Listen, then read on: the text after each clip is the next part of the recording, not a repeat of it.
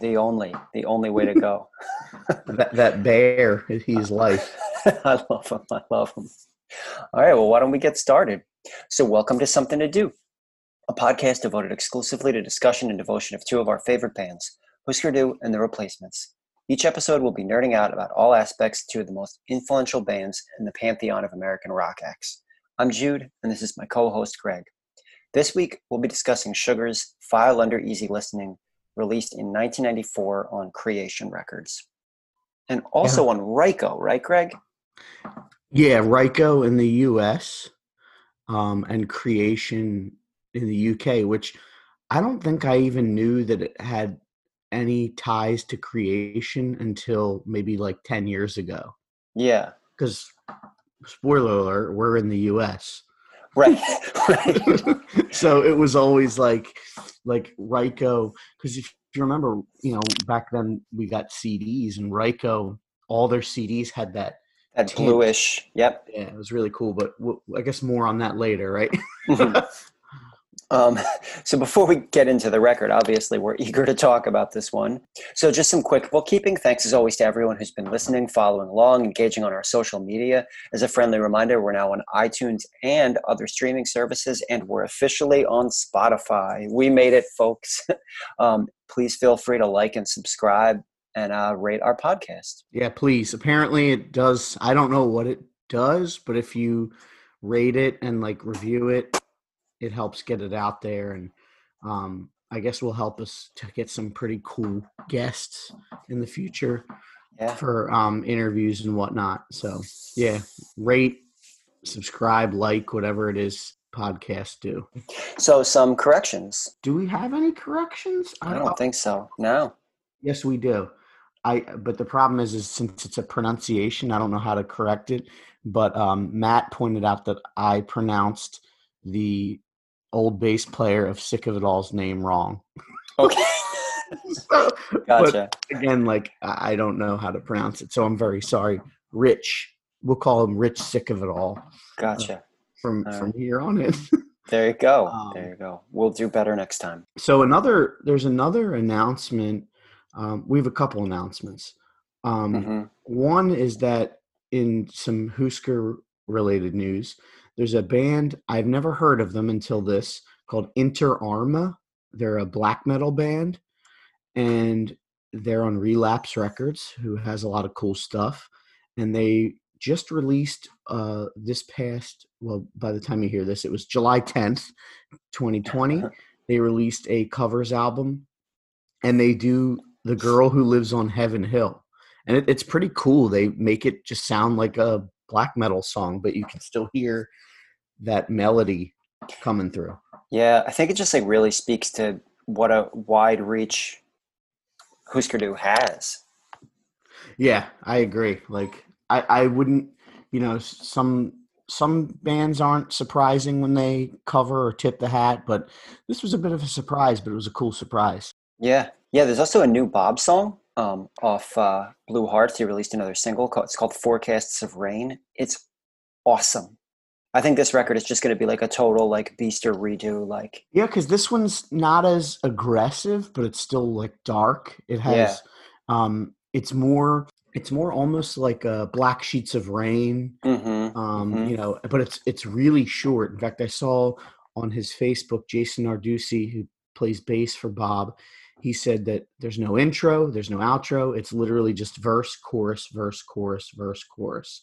Because it just like with American Crisis, it like starts right out the gate. Yeah. The vocals and everything start, and it's short, but it's really good. Yeah. I would just say if you haven't checked that one out, you definitely should. Well, maybe we should get on to the Sugar record, yeah? Yeah, because this one we got a lot. This is an important one for me. Yeah, same. It's an important one for our friendship, I feel like. Yeah, absolutely. This kind of started our obsession with all things Bob Mould. Yeah. So that kind of answers, why we're doing the record. This was my first Sugar album. I was, like 13 in 1994. I know I mentioned before that I was watching 120 Minutes. I realize now that I don't remember if it was Believe What You're Saying or Your Favorite Thing that was the video that attracted me. I'd wager it was Your Favorite Thing, because it's, a little more upbeat and a little more of what I was into at that time. And I asked for Christmas of '94. I asked my parents for any Husker Du CD, and I might have requested this specific Sugar album, or I might have just said any Sugar album. And I got File Under Easy Listening, like we talked about at the top of the episode. I still remember, the Ryko disc, the tinted CD case, and it had one of those, like, I don't know what they call them, the cardboard, like where it flipped over the top, Yeah, which I don't that's know right. I don't know what the purpose of that was. It was just a waste of paper. Right, it was just like a marketing thing. But that was like a Ryko thing where it would have like a little like hype, like I guess instead of like a hype sticker, it had this, Yeah. features these songs and blah blah Yeah, blah. because I think that same year for Christmas, I got David Bowie's "Man Who Sold the World," right? Because the song was on Nirvana's like MTV's Unplugged, and it had all of the things that you described, those trademark features of the Ryko disc repress or the Ryko disc CDs with the like greenish tint jewel case and the like little paper flap thing over the top. Which always was kind of, it was cool, but like for me who, when I had CDs, now they're all gone, but when I had CDs, I was so anal about them. Like if a Ryko disc album, the case cracked, You I were in was like, trouble. oh man, I can't replace it. Where am I going to find another mint green CD case? So my background with the record. So as Greg and I have talked about on this podcast before, we used to play in a band together, and we would practice. My parents were super generous. We would practice in my parents' basement. So after we would have practice, we would always go out to eat for dinner, or maybe like we'd often go to a CD store. So we were walking around the Deptford Mall shortly after we practiced, one time in 2003 or four, or something like that, probably getting ready for tour. And we walked into a dollar store, and Greg, like out of the corner of his eye, I remember it was in the bottom rack of the dollar store. Greg was like, "Oh my God, there's a bunch of copies of Sugar's File Under Easy Listening." It was probably easy to identify because of those green Ryko disc CD cases. And they had a bunch of copies that were $1. And Greg was like, "I'm buying a copy of this forever." I think you bought it for, if not everyone in the band, definitely for me and Fidge. Yeah, Fidge was our drummer. Yeah. Great friend of the pod. Yeah, I figured that, yeah, because I still can't believe that was in the dollar store. I know. because it was, I mean, for so many reasons, that at that point it was 9 or 10 years old. Like it was just a weird thing to find. But yeah, it was definitely the best thing you've ever seen in a dollar store. Yeah, it was awesome. It was awesome. Yeah, and that was something that we would always do after band practice, right? Was that we would always we'd often go to the CD store, and one thing I loved so much was that Greg would always like seek out these like buried treasures for us, these like $3 CDs that were like, things that we should own.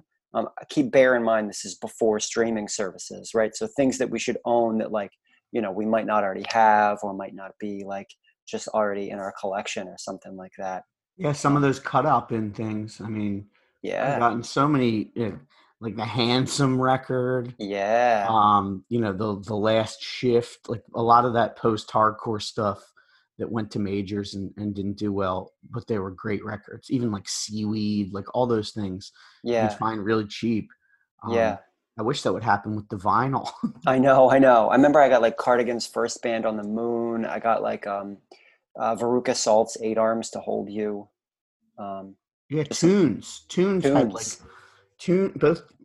Shout out to Tunes and Princeton Record Exchange too, which we didn't go, we weren't near Princeton because we were more in South Jersey, but whenever I'd go there, they would have like budget CDs for $1, and they would be like in pristine shape because they're probably just promos. Yeah. And, so much gold.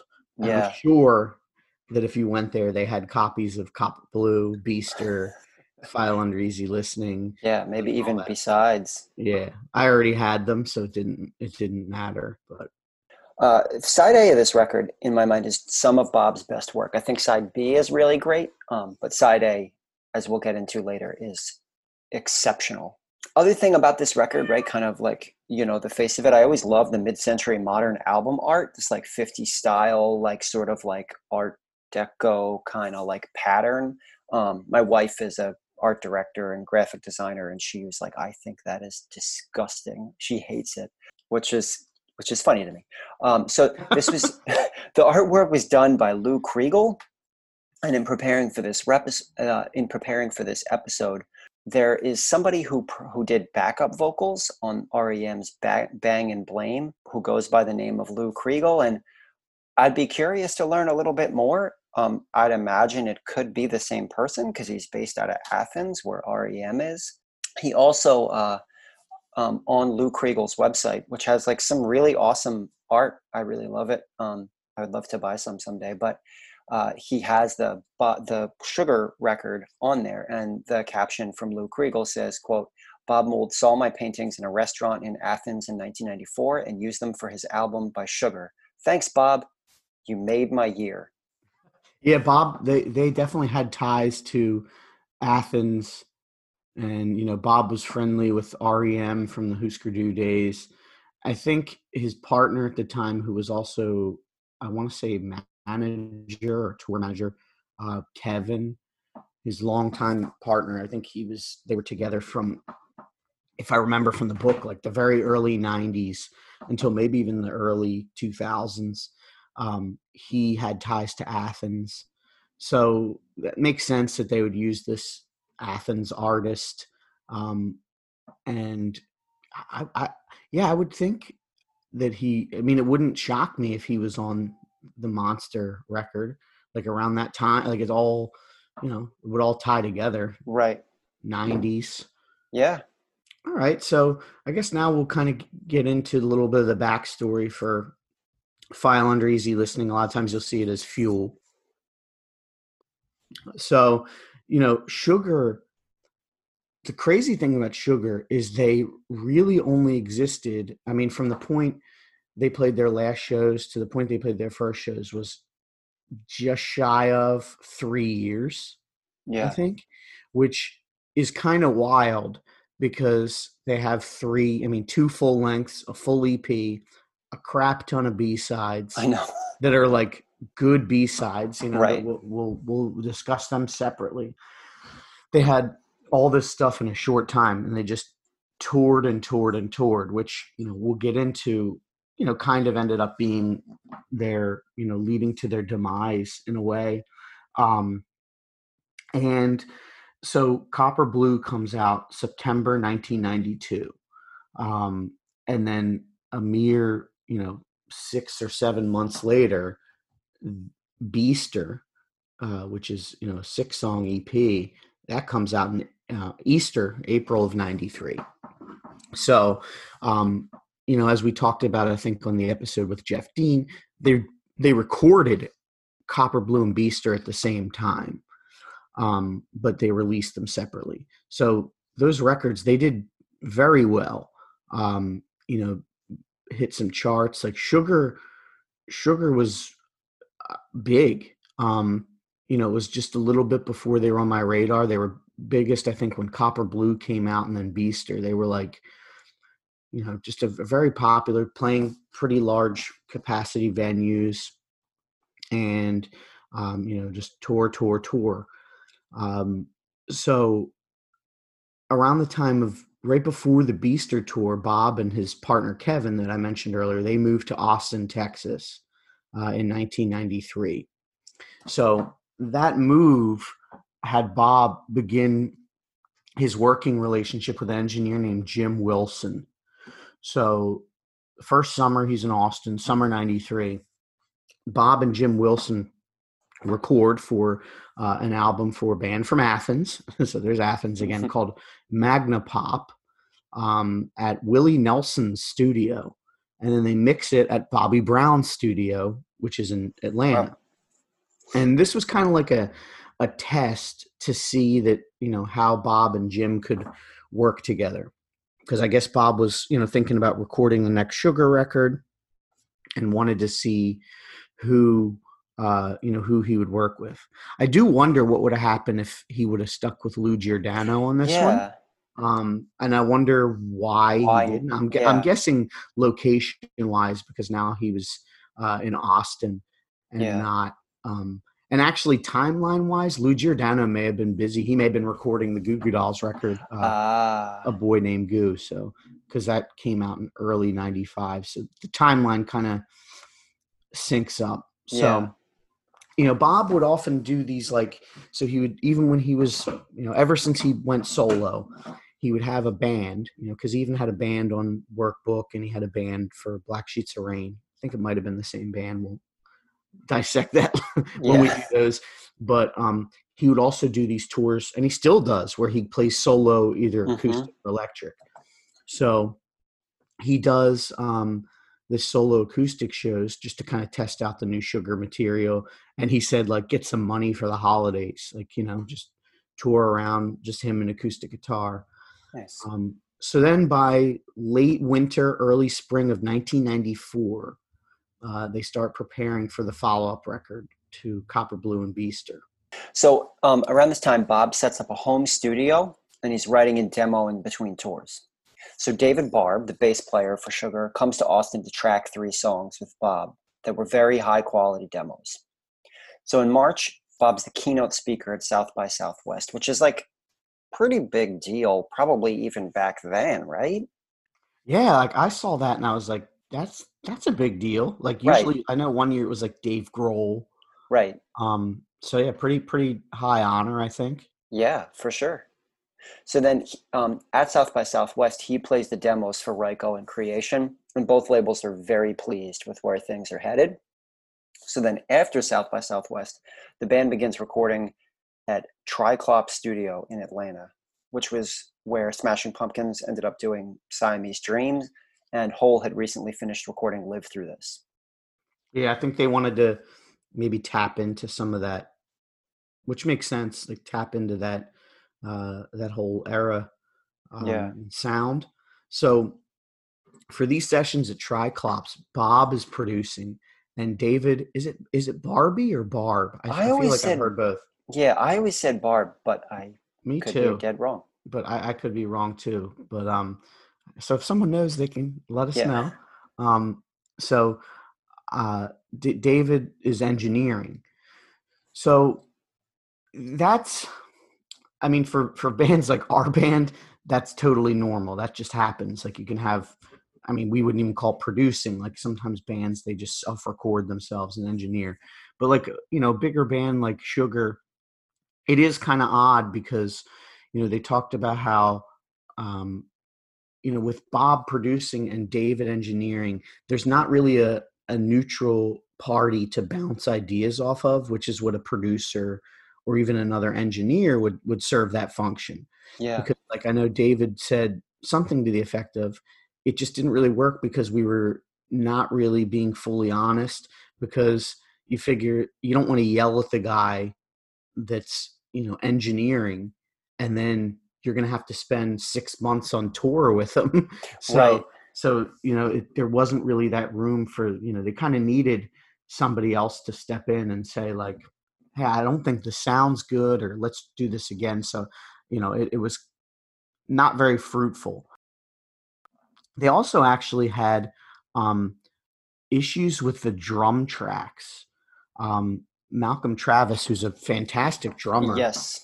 They set up in a really big, industrial room, and he just couldn't hear himself playing.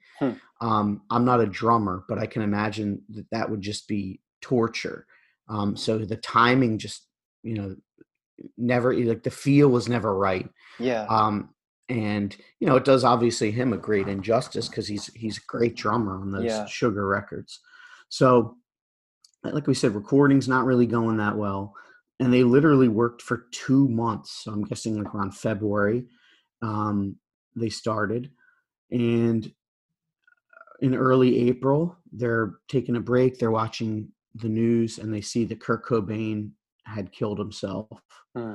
That was in early April of 94.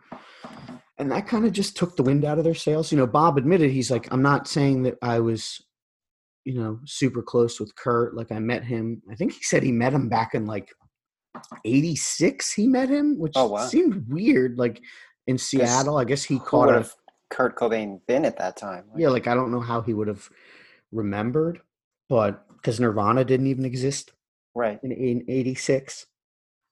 But that's what he said. He said he met him at some show in Seattle. It was Huskers must have played. And but he was, people may or may not know, Bob was even on the list of people chosen to possibly produce Nevermind. Yeah. And like Bob said, Nirvana opened he knew as much as bands like Nirvana owed to the Huskers and their Replacements and all these other bands that blazed the trail. On the flip side, Sugar owed a lot to Nirvana for opening that door and making this kind of music like able to kind of get into the mainstream. So after that, they were just kind of demoralized, between the drumming issues and that. So Bob actually scrapped the recording. Unbelievable. Yeah. So 2 months worth of work scrapped. He goes back to Austin. And at that point he had no idea what they were going to do. Like, are we going to try and fix this up? Or are we going to just,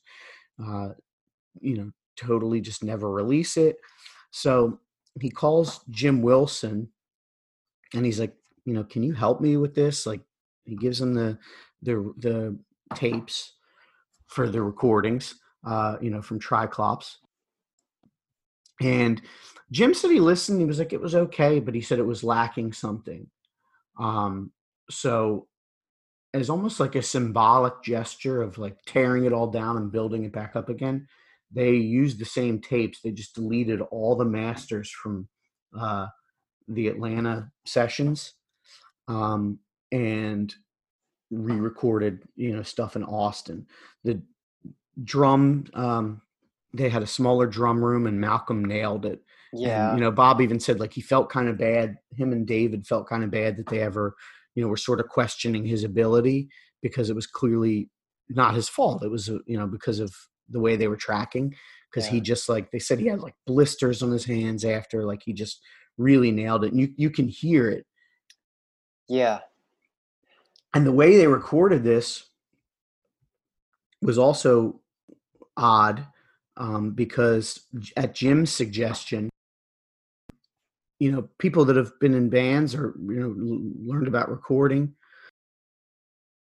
they know that usually you track the drums first to a scratch track, and then you build up on that. But in this way, they basically did it like Bob does his demos. They did it with a drum machine. And then Malcolm came in at the end. Malcolm said that was neat because like you're basically just playing to the record. Yeah. And Jim Wilson said that's why it has a certain sound. Again, I'm not a drummer, but he said like you can feel it in the recording, like that it's not that he's behind the beat, but just basically that like it's this neat, it has like a swing to it. Yeah. Because of the fact that they did it backwards. So any drummers that are listening, if you want to comment and say, oh yeah, I've always noticed that or whatever, please do. Because like I said, I barely play guitar. I can talk about vocals a little bit, but that's it. You know what I mean? Drumming, I have no idea. Yeah. Like anybody that can keep a beat to me is like an amazing drummer. Yeah. Yeah. So they record this in a marathon session. They track 16 songs. So that's, for the album and the B-sides. They're working these long hours. As Bob said, they were, quote, running on nicotine and caffeine. Most days they didn't even stop to eat. So one anecdote I found funny in Bob's book is he said, after they're done the sessions around 2:00 in the morning, they hit up the only place that's open, a drive-through. They're in Austin. Mm-hmm. It's called Taco Cabana. Taco Cabana. Yeah, I guess Cabana. Taco Cabana. So anybody from Austin, let us know if this place still exists. Yeah. And Bob would eat 4 large bean and cheese burritos and then go right to sleep for 8 hours, wake up and repeat. And he talks about how when, they were done these sessions, basically something that's, I'll admit, has happened to me too, where it's almost overnight. He said his pants didn't fit and he just felt real sluggish. And he realized he gained 40 pounds from that, just from eating 4 bean burritos and going to sleep. I guess he thought he was intermittent fasting, but that's not really how it works, Bob. You have to, you still have to regulate your calories. So yeah, I found that kind of funny. But someone let us know if Taco Cabana still exists in Austin. I've never heard of it. So there's a quote from Jim Wilson about the recording of this record, right? So something that always stuck out to me about the album itself is just how the wall of sound. So Jim Wilson said, quote, "The biggest challenge in that whole thing was keeping all those guitar tracks together, keeping them as loud in the mix as Bob wanted, which tended to overwhelm everything in the mix. He sat next to me in the control room behind the console, which we recorded all the guitar parts in. His amplifiers were all in the room, all 4 amplifiers turned up all the way. The amount of sound coming out of the speakers was immense. There were at least 8 guitar tracks per song, and some of the songs had 16 to 20 guitar tracks. I've got a piece of paper that's quite interesting where he kind of talks about like the times on the recording process where Bob made a mistake and they had to punch in. And he said, quote, out of a total of 150 tracks of his guitar, he had to punch in 15 times. So it's just like a statement of like what a phenomenal guitar player Bob is. That's nuts. Yeah. It's like how like we talked about in earlier episodes, like Husker Du. What was the Grant quote? Like they had maybe 5-second takes. Unbelievable. Yeah. And like Bob, he's not like a virtuoso guitar player. Like people would, like he's not in Dream Theater or something, but right. He's so tight and just, he's just great. Like, yeah. and that's why, I know when he's done solo tours, there've been times I never saw him not as a trio. I think you may have, where he had a second guitar player and he kind of realized like, not even to be egotistical, but like when we as fans go, we just want to hear Bob on guitar. Yeah. I don't want to hear anybody else like getting in the mix. Like I want to hear Bob on guitar and then, a bass player and a drummer. Yeah. Cause that's, it's like with Dinosaur Jr. I don't want to hear a second guitar player with, right. Exactly. Like exactly. Jay Mascis, you know what I mean? So yeah. Or like when you listen to an REM record and you're like, all of that guitar work, that's all Peter Buck. Exactly. Like, so it's some bands, obviously the dual guitar works great, but with, stuff like Bob, it's just a testament to how like well-oiled of a machine he is. Yeah. This album, Rykodisc especially, was really poising for this to be like a big breakout. Like Copper Blue was big, but they were thinking like, okay, this is going to be the one that takes him into the next stratosphere.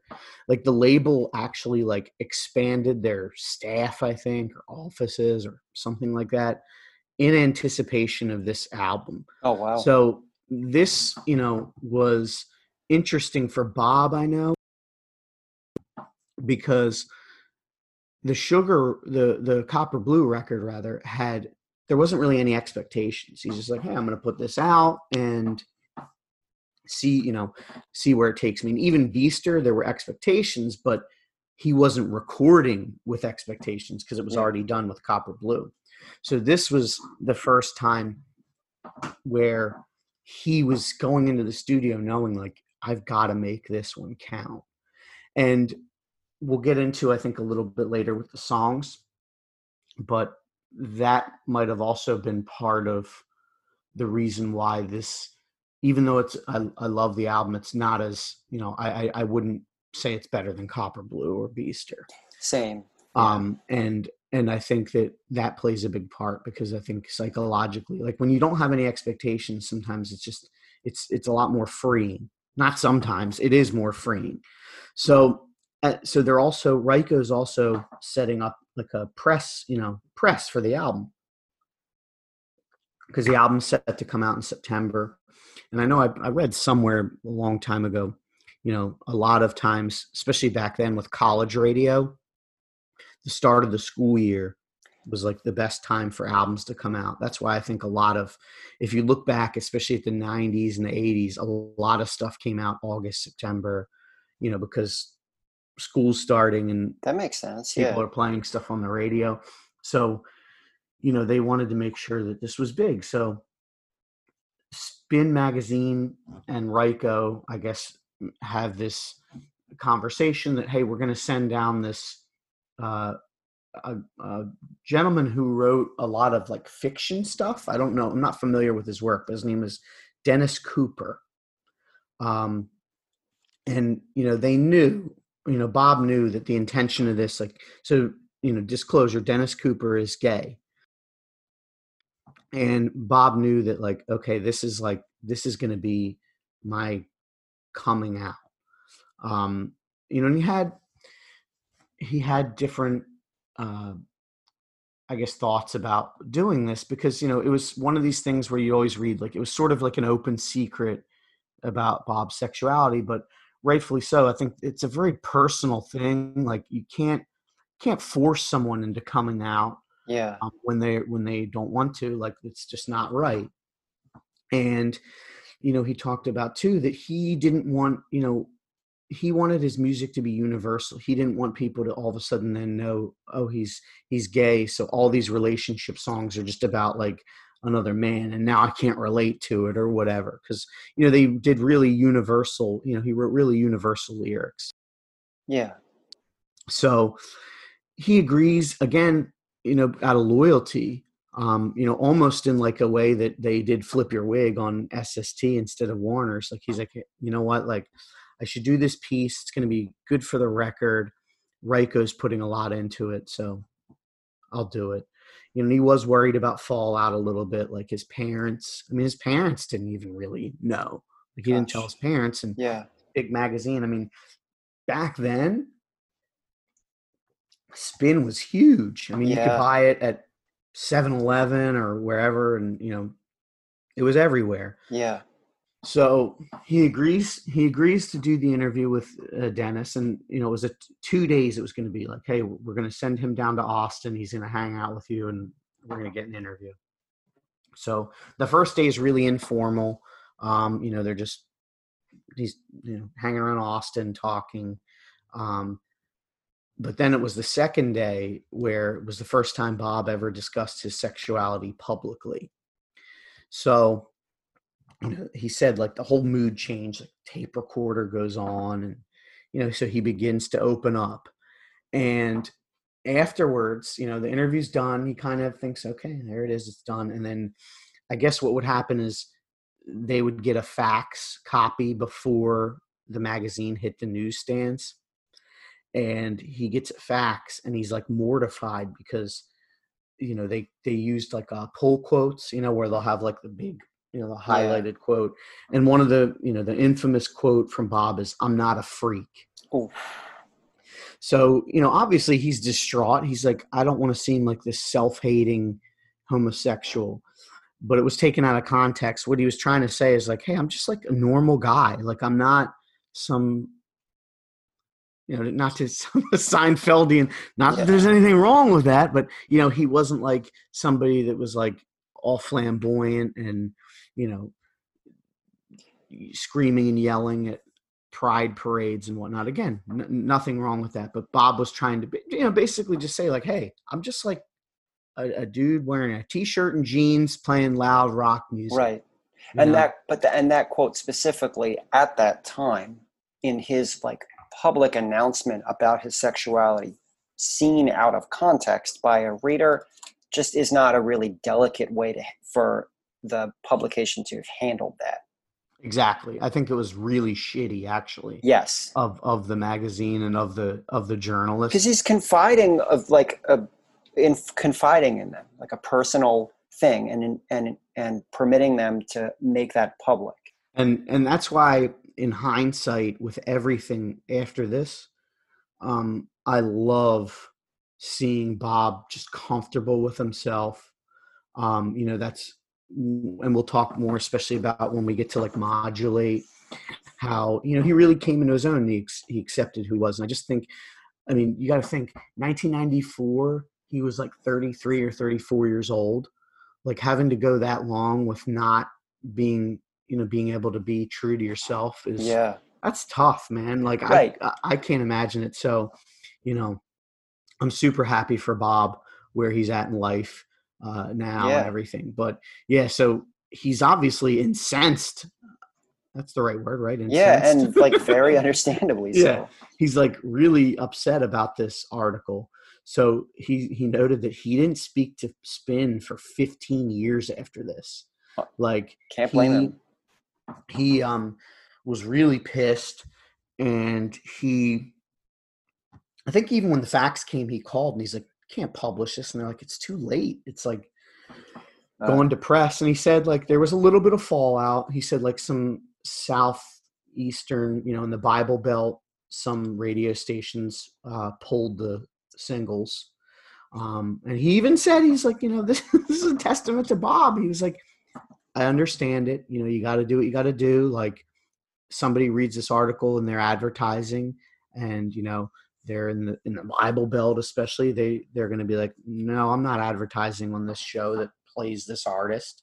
Yeah. So, you know, they pulled their stuff, and he said like his parents, he's at the time, when his book was written, he said his mom, so he said his mother kind of always knew, and his father has never acknowledged his homosexuality, which is also just kind of sad. But at the same time, I'm assuming that at some point peace was made, because I know like he dedicated both, you know, Beauty and Ruin, I think, was for his mom's passing, and then Patch the Sky for his dad, or vice versa. Yeah. I still think he was close. And his dad, you know, to his dad's credit, going a little off topic, but I know like his dad like supported him being in the band. Like he drove out the Husker Du van from upstate New York to Minneapolis to give to Bob, and stuff like that. But yeah, so that was kind of, you know, that was kind of the beginning of the end, really, this Spin interview. Yeah. And, you know, so after that, they film a couple videos. They do a video for Your Favorite Thing, and they do one for Believe What You're Saying. And they go out on a tour. I think they do Europe and UK first. And then around November, they do the US. And then after a show in Connecticut, I think that was another, you know, sign towards the end, right, Jude? Yeah. So it starts to kind of fall apart. So Dave Barb. So on that tour, so Dave Barb pulls Bob aside and he tells him that he's got to slow down. He suggested they replace him on bass. So the band is causing family trouble for him. He's got like 2 young kids at this point. So they don't tell Malcolm Travis or the band's crew. They just kind of try to figure out what their next steps are. And then from what I understand, it was kind of unceremonious. Bob puts out a press release on behalf of the band saying that they're taking a, quote, indefinite break. And from the liner notes of Merge's reissue of File under Easy Listening, it sounds like Malcolm found out that way. Does that add up for you, Greg? Yeah. Bob said, too, something to the effect of, like, he never knew how to end a relationship. Yeah. Like, I mean, even this was, I know you mentioned with Grant's songs, like The Master of the Irish Goodbye. Yeah. Like, in a way, like, he pulled the Irish Goodbye. I mean, in reading the story, and it's in a lot of detail in Bob's book, you know, David comes up and he basically says, like, I have 2 young kids. My wife's getting really frustrated. I'm missing first steps, and I'm missing, you know, all these moments. My kids are acting out. And anybody who's a parent, you know, a working parent, because I mean, that's what David was. He's a working parent. His job just happened to be he doesn't come home at 5 o'clock. Right. Knows that it can be very frustrating when it lands on the other partner.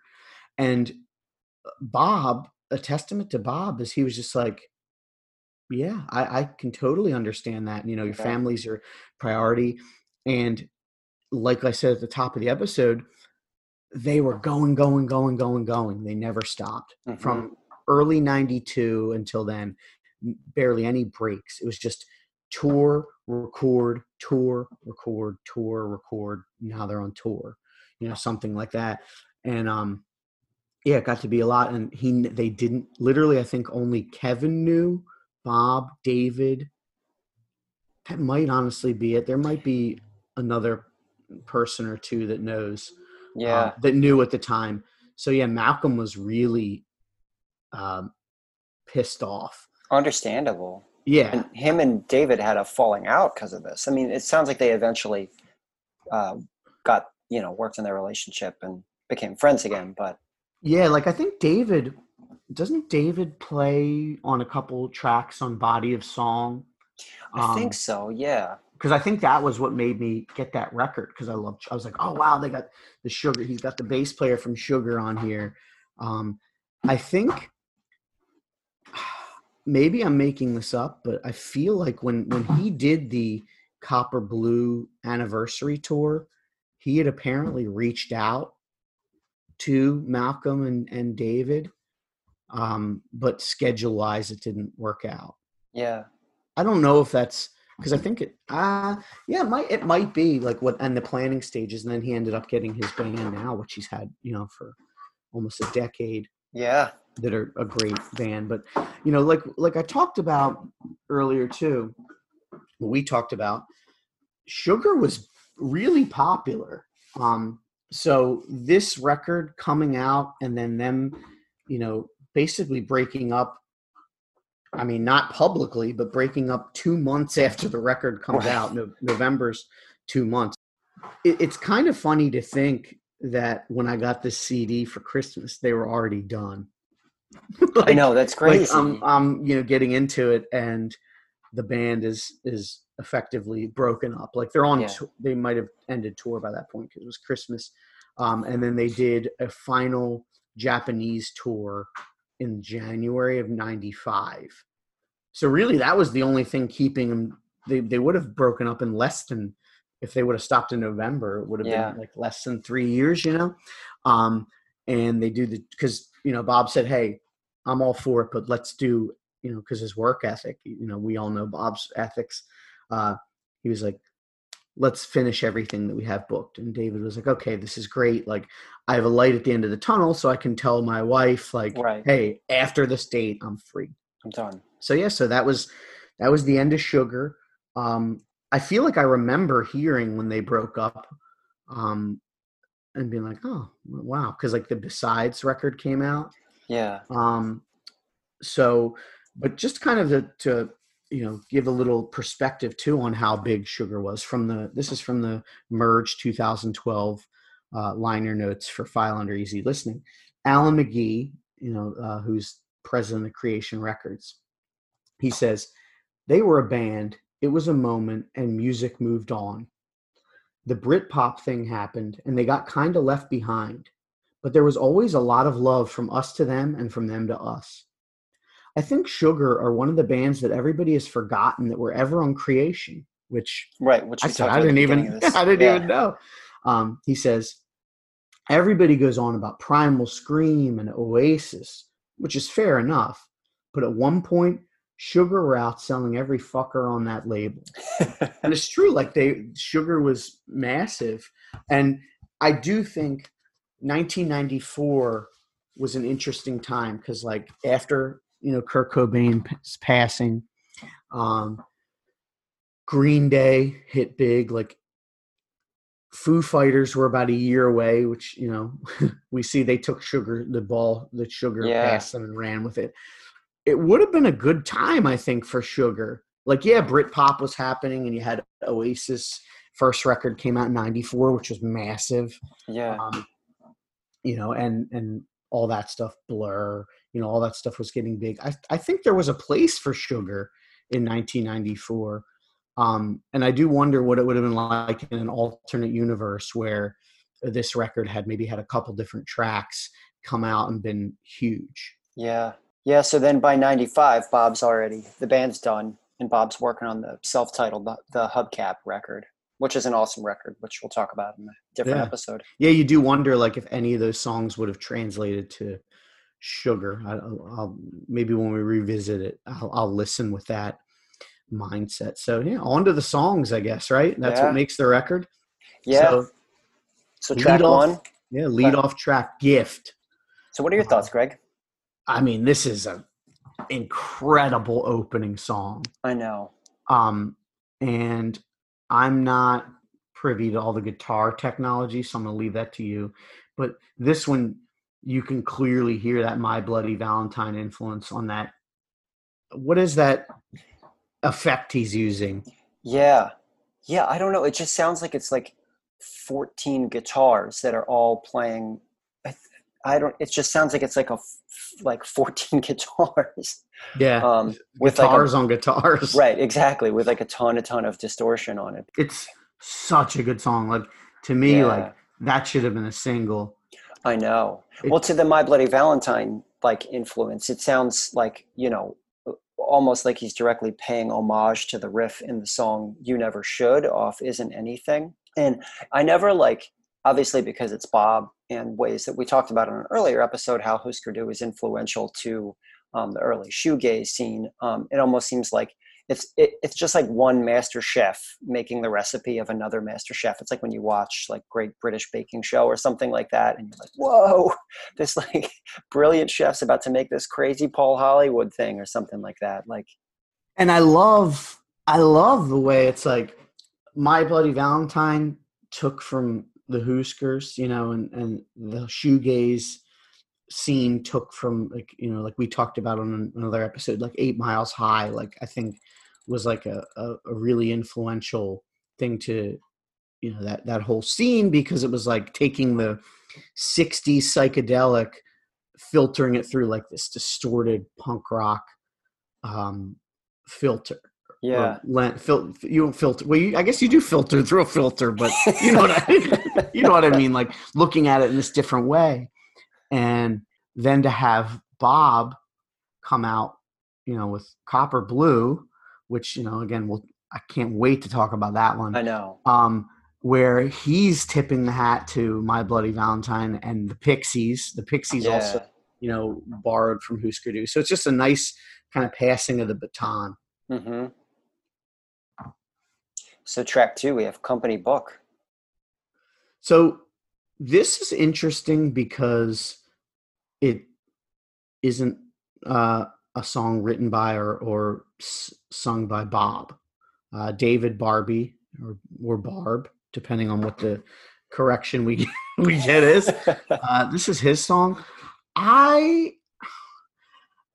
To me, this song is a B-side, which really? I know some people are like, no way. It kind of kills the flow a little bit for me. Like, it's not bad, but there's David B-sides that I would replace with this song. And again, we'll save that for the B-sides episode. Yeah. But like one of the more like up-tempo, faster, like punkier songs.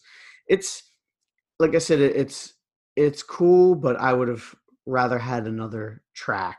That is very interesting to me, especially because we're often like so on the same page with that stuff. I think this is just such a killer mid-tempo song. I think that it really effectively helps pace the record, right? Because Gift is like this really like kind of fast, and then Company Book is this slower, more mid-tempo song. One thing that always stands out to me about this song is not only the wall of guitars, but the drumming. So in the Bob book, in Bob's autobiography, he describes Malcolm Travis's drumming as, quote, like someone throwing a house at you with each hit, right? Which is like very different than Grant's like looser kind of jazz influenced style of drumming. And I think this song in my mind really displays that. I'm not a drummer by any means, but I can kind of hear like what you were saying earlier about how they did the click track and then he came back and then did the drums last to line it up, because there's something that's just so forcefully heavy about this song in particular. It always stuck out to me that in the Merge reissue, in the picture there that they have of Malcolm Travis, his fingers are taped up. yeah, like he excellent drummer. And totally, what I like is that like Sugar, Sugar as a band was not Husker Du. I mean, it's different.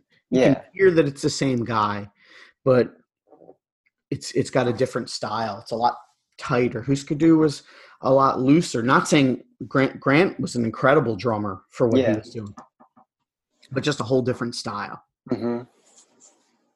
So track 3, your favorite thing.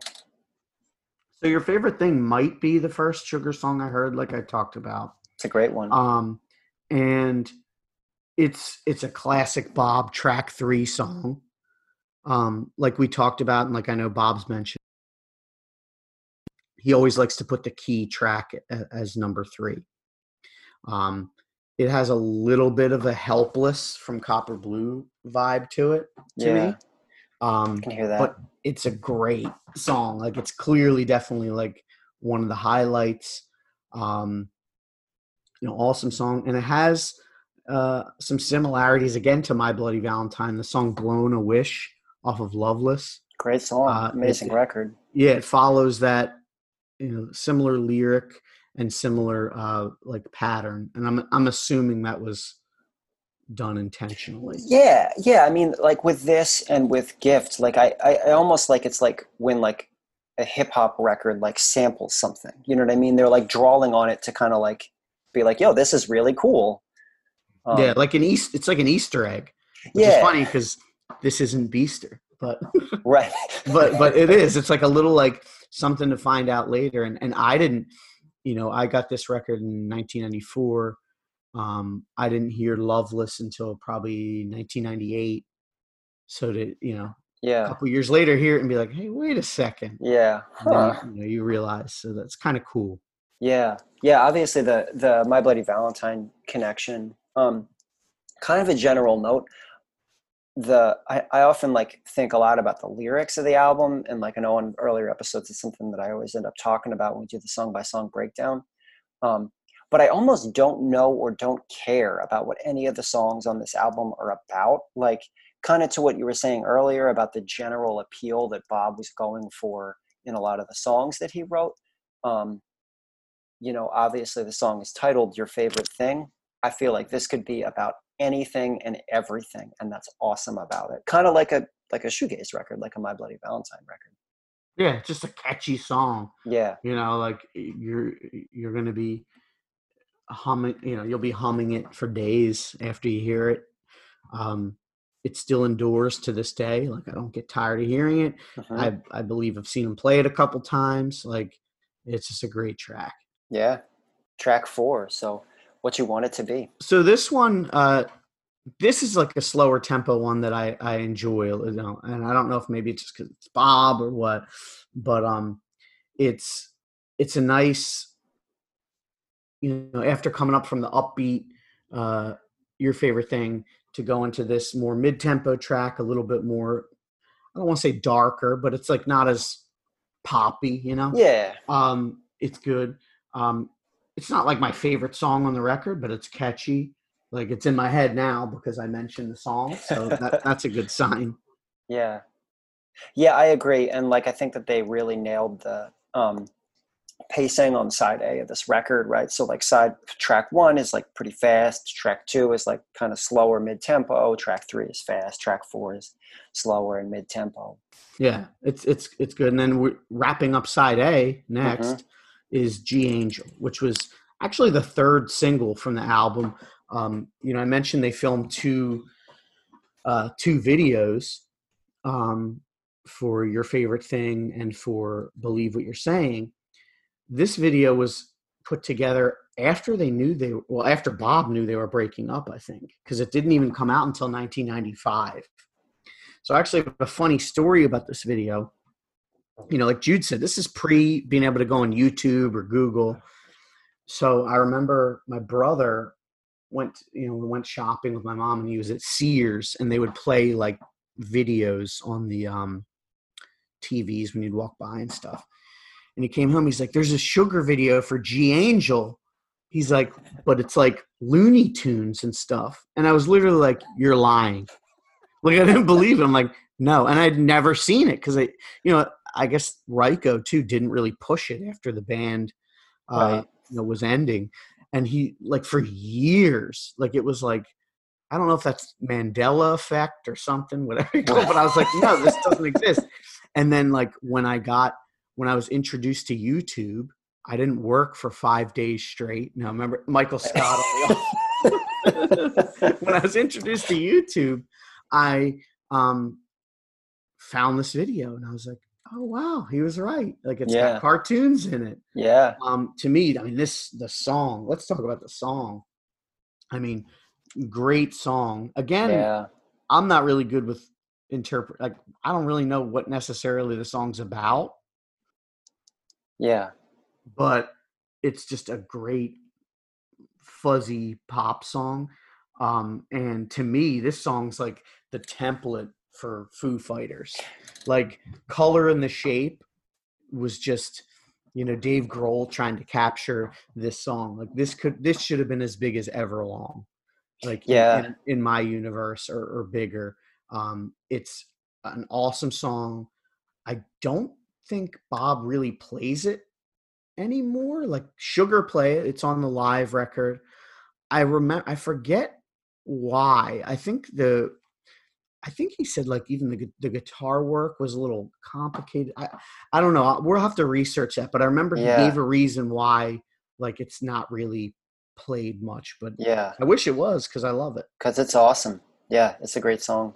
Yeah, kind of like you were saying a second ago about, like, it's not really clear what the song is about. And I almost, like, don't care. It's just such an amazing song. This side A of this record is like driving on, like, a super sunny day with the windows down in the car. Like, the stereo's up, but, like, maybe parts of what you're hearing on the stereo you can't really hear, but you don't care because, like, the melody and the rhythm are so good. Other thoughts about this: that video is amazing. If anybody's listening and hasn't seen it, just Google G Angel video, and it's hilarious. Yeah, it's fun.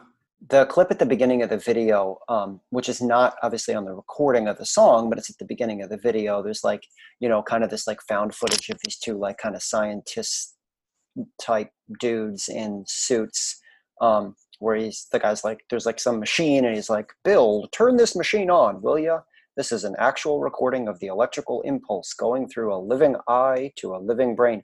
It reminds me of the clip at the beginning of Lifetime's Turnpike Gates on Jersey's Best Dancers. They're like, this to play this. In order for you to tune to this record, or in order for you to play to this record, you must tune your guitar to ours. Let's start with the first string. Yeah, exactly. I definitely see that. Which actually, that record was a couple of years after this. Yeah, they're Bob Moore. Right. I mean, they covered Husker Du. Yeah. Maybe it planted a little seed there. Could be. So that's the end of side A, and then we flip over to side B with Panama City Motel. What are your thoughts on this one, Greg? Every time this song starts, I think that my phone switched it to Beaster. Because to me, it sounds like Come Around.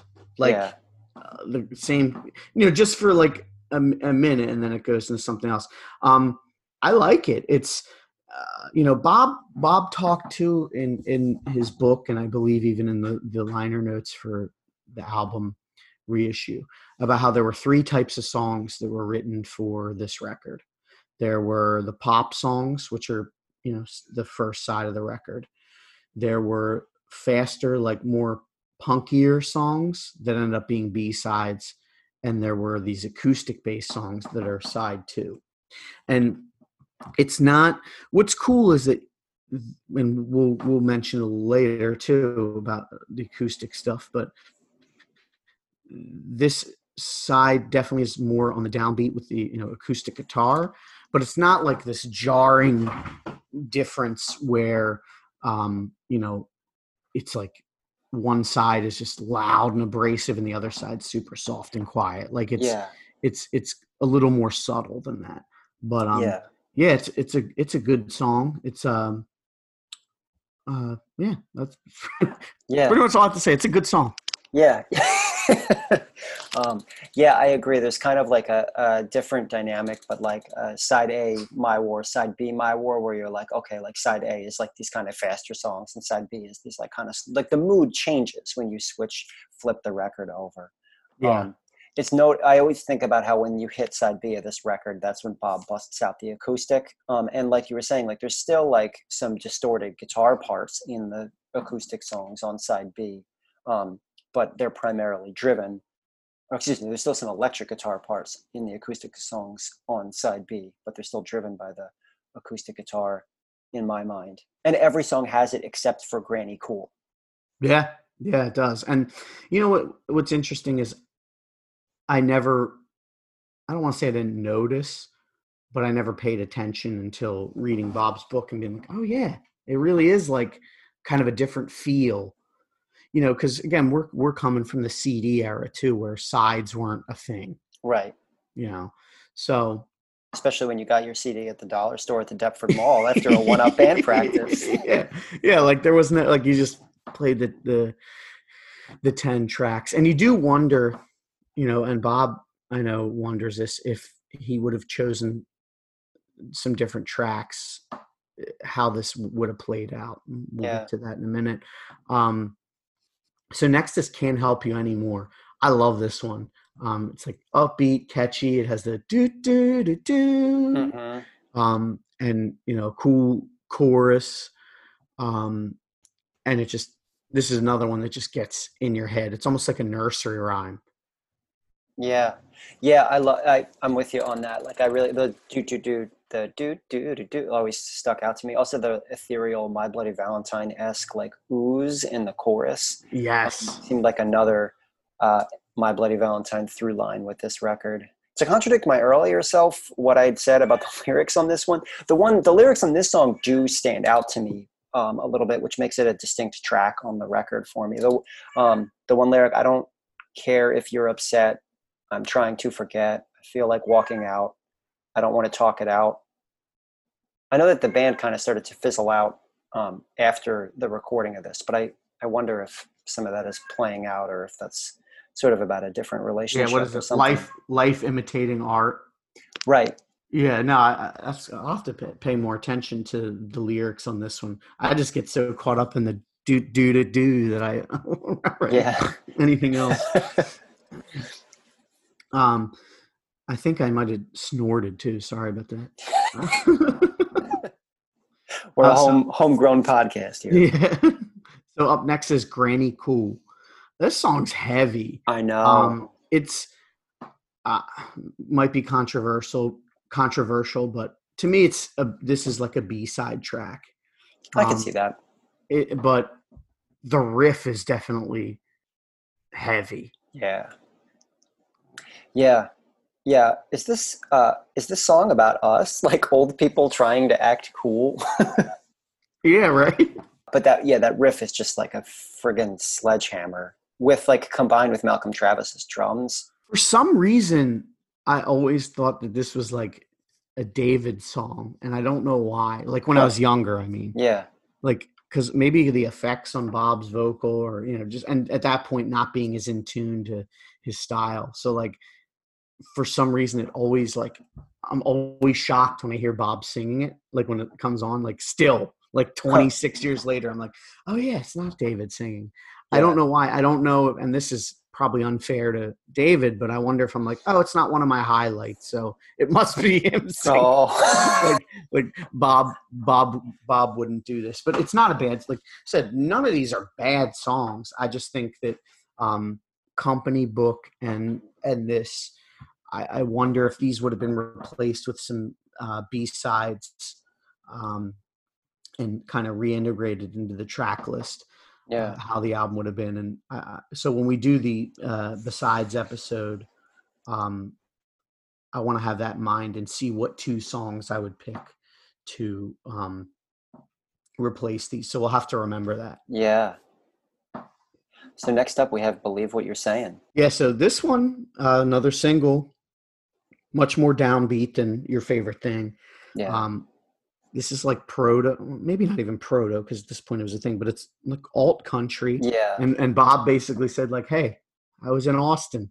What do you expect? You know, Yeah. I'm gonna have a song like this. Like, I'm here. Right. When in Rome. Good song. Yeah. Yeah. Yeah. It's like definitely got like an old country feel, and he admits that there's like the twangy guitar in the song. Like I think he even talks like explicitly about heartache in the song. There's that old joke. What do you get if you play a country song backwards? Do you know that one? No, I don't. You get your job back, you get your truck back, you get your dog back.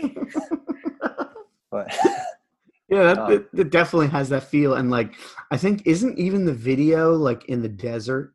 I think so. Yeah. I haven't seen it in a while. Yeah, it's definitely like alt country, but it's one of these instances where he's trying something and it works. You know, Yeah. like he tried it and it's a good song. Like, yeah. Again, another one that I don't believe I've ever seen him do. In fact, like I said, I think the only track I've ever seen him play off of this album when he's doing these, song tours from all his song books is Your Favorite Thing. Yeah. So finally, we're at the last track, and this is called "Explode and Make Up." Yeah. Another just a classic Bob Mould closing track, and this is the last song that he tracked vocals for when recording as well. You can feel it, like you can hear it and feel it when you listen to the song. And after recording, Bob said something to the effect of like, "I hate the person who wrote that song." And then it was just such a heavy experience for him that he ended up going and sitting alone in the kitchen area of the studio for a couple hours without talking to anybody. And I think about that every time I hear it, and you can definitely like, you're like, yeah, I see that. Yeah. And the live version on the that was a B-side or part of the extra tracks or something, is great too. Yeah. So I was actually surprised. Like it seems like one of those songs that's so heavy, like emotionally, like he wouldn't play it live. So I was kind of surprised to see that it was in set list, which is kind of cool. So gotcha. What are your thoughts on Explode and Make Up? Yeah, what a downer of a closer. It just always reminded me of the kind of more downbeat acoustic songs on Candy Apple Grey, like Too Far Down or Hardly Getting Over It. It's a great song. I can't say it's my favorite one just because like side A of this record is really like upbeat, and this song, I think it's awesome, but it's not the song that I reach for when I listen to this record, partly because it's like such a bummer. Yeah. Well, speaking of favorites, what is your favorite thing on File Under Easy Listening? An apparently controversial pick. I'm going to say Company Book. I just wish that like, I think it's such an awesome song. I don't know what it's about. I think like all of the guitar work in it is like completely hypnotic. I could listen to it all day long. Yeah, it's just one of my favorite songs on the record. Cool. It sounds cool live, like there's the bonus album that was included with B-sides, and then later came as a MP3s on the vinyl when you got the vinyl, or maybe on the I think it's on the deluxe. But mine, I have. So all right, I'm not gonna cheat, but I'm gonna give you the 4 songs that are contenders, so that I can tell you what the one is. It's fair. Because just to give you an idea where I'm coming from, fair enough. To put into context. So for me, it's between Gift, Your Favorite Thing, G Angel, and a controversial one here, Explode and Make Up. Huh. So I wanted to, as much as I want to say Explode and Make Up lately, just because I feel like when I was younger, a lot of times, well, this wasn't on tape for me, but I would always listen to this first side of a record, and then like some stuff I would never get to the B side because a lot of albums were like front loaded, right? Yeah. So like if this was on cassette, I may have never heard the B-side until I was older. But, since it was a CD, I did. But I feel like Explode and Make Up was like a late discovery for me. Later in life, as in the past, say, maybe even around the time of this reissue. That said, I don't want to lie. I don't want to like cool guy, for me and be like, well, actually it's, but I'm going to say Gift. Gift is the one I always go back to. It leads off the record. Yeah. I feel like sometimes when I don't know what I want to listen to, I'll just poke around, the Sugar catalog, and Gift is one of the first songs I always play. I love it. But yeah, it's a good record, just a little misunderstood in the pantheon of Sugar stuff. And that's because it's not as good as Copper Blue or Beaster. Yeah, but side A of this record, man, is so good. Yeah, well, I wish that, I don't know, I feel like Can't Help You Anymore could have been on side A. Yeah, I almost feel like Company Book could have been on side B, but that's neither here nor there because I don't have a time machine, so I can't go back and and convince them of what I think their track list should be. So it is what it is. So yeah, so Company Book for you, and then Gift for you. Gift for me. Gift is the right answer. Like, that's such a good opening track. But like I said, Explode and Make Up, I love. Like, it's tough. And G Angel I do too, but there's just something about Gift where it checks every single box for me. Yeah. He's so good at just his whole career at the like track one and like first track, last track. Yeah, he really is. That's why I'm really excited too to hear the new one. So yeah. Well, that's it for this week. Thanks for listening, everyone. And we are looking forward to you joining us on our future explorations of this essential Midwestern punk rock. So for episode 8, we're going to do another interview. This time it will be about the Replacements, and it's going to be with my friend Sal Canestra. I know Sal through the Dag Nasty message board. Apparently everything in my life goes back to Dag Nasty. He's been in some cool bands. He was in the band Sleeper from Staten Island. I think Staten Island. Sorry if I'm wrong. That turned into Serpico. That ended up having some records on Equal Vision Records. Sal was in an early lineup, I think, before they turned to Serpico. He was in a band called the Gerrans, which had a post Dag Nasty. There's Dag Nasty again. Yeah. Peter Kortner on vocals. And great band name. I'm a grammar guy. Yeah. Well, Peter Kortner's an English teacher, I believe. Oh, nice. For like middle school or something. Cool. Again, correct me if I'm wrong, anybody. And being a middle school teacher is cool for my gerund folks out there. Yeah. And then played in a band called The 13 that had a record a couple years ago that was really cool.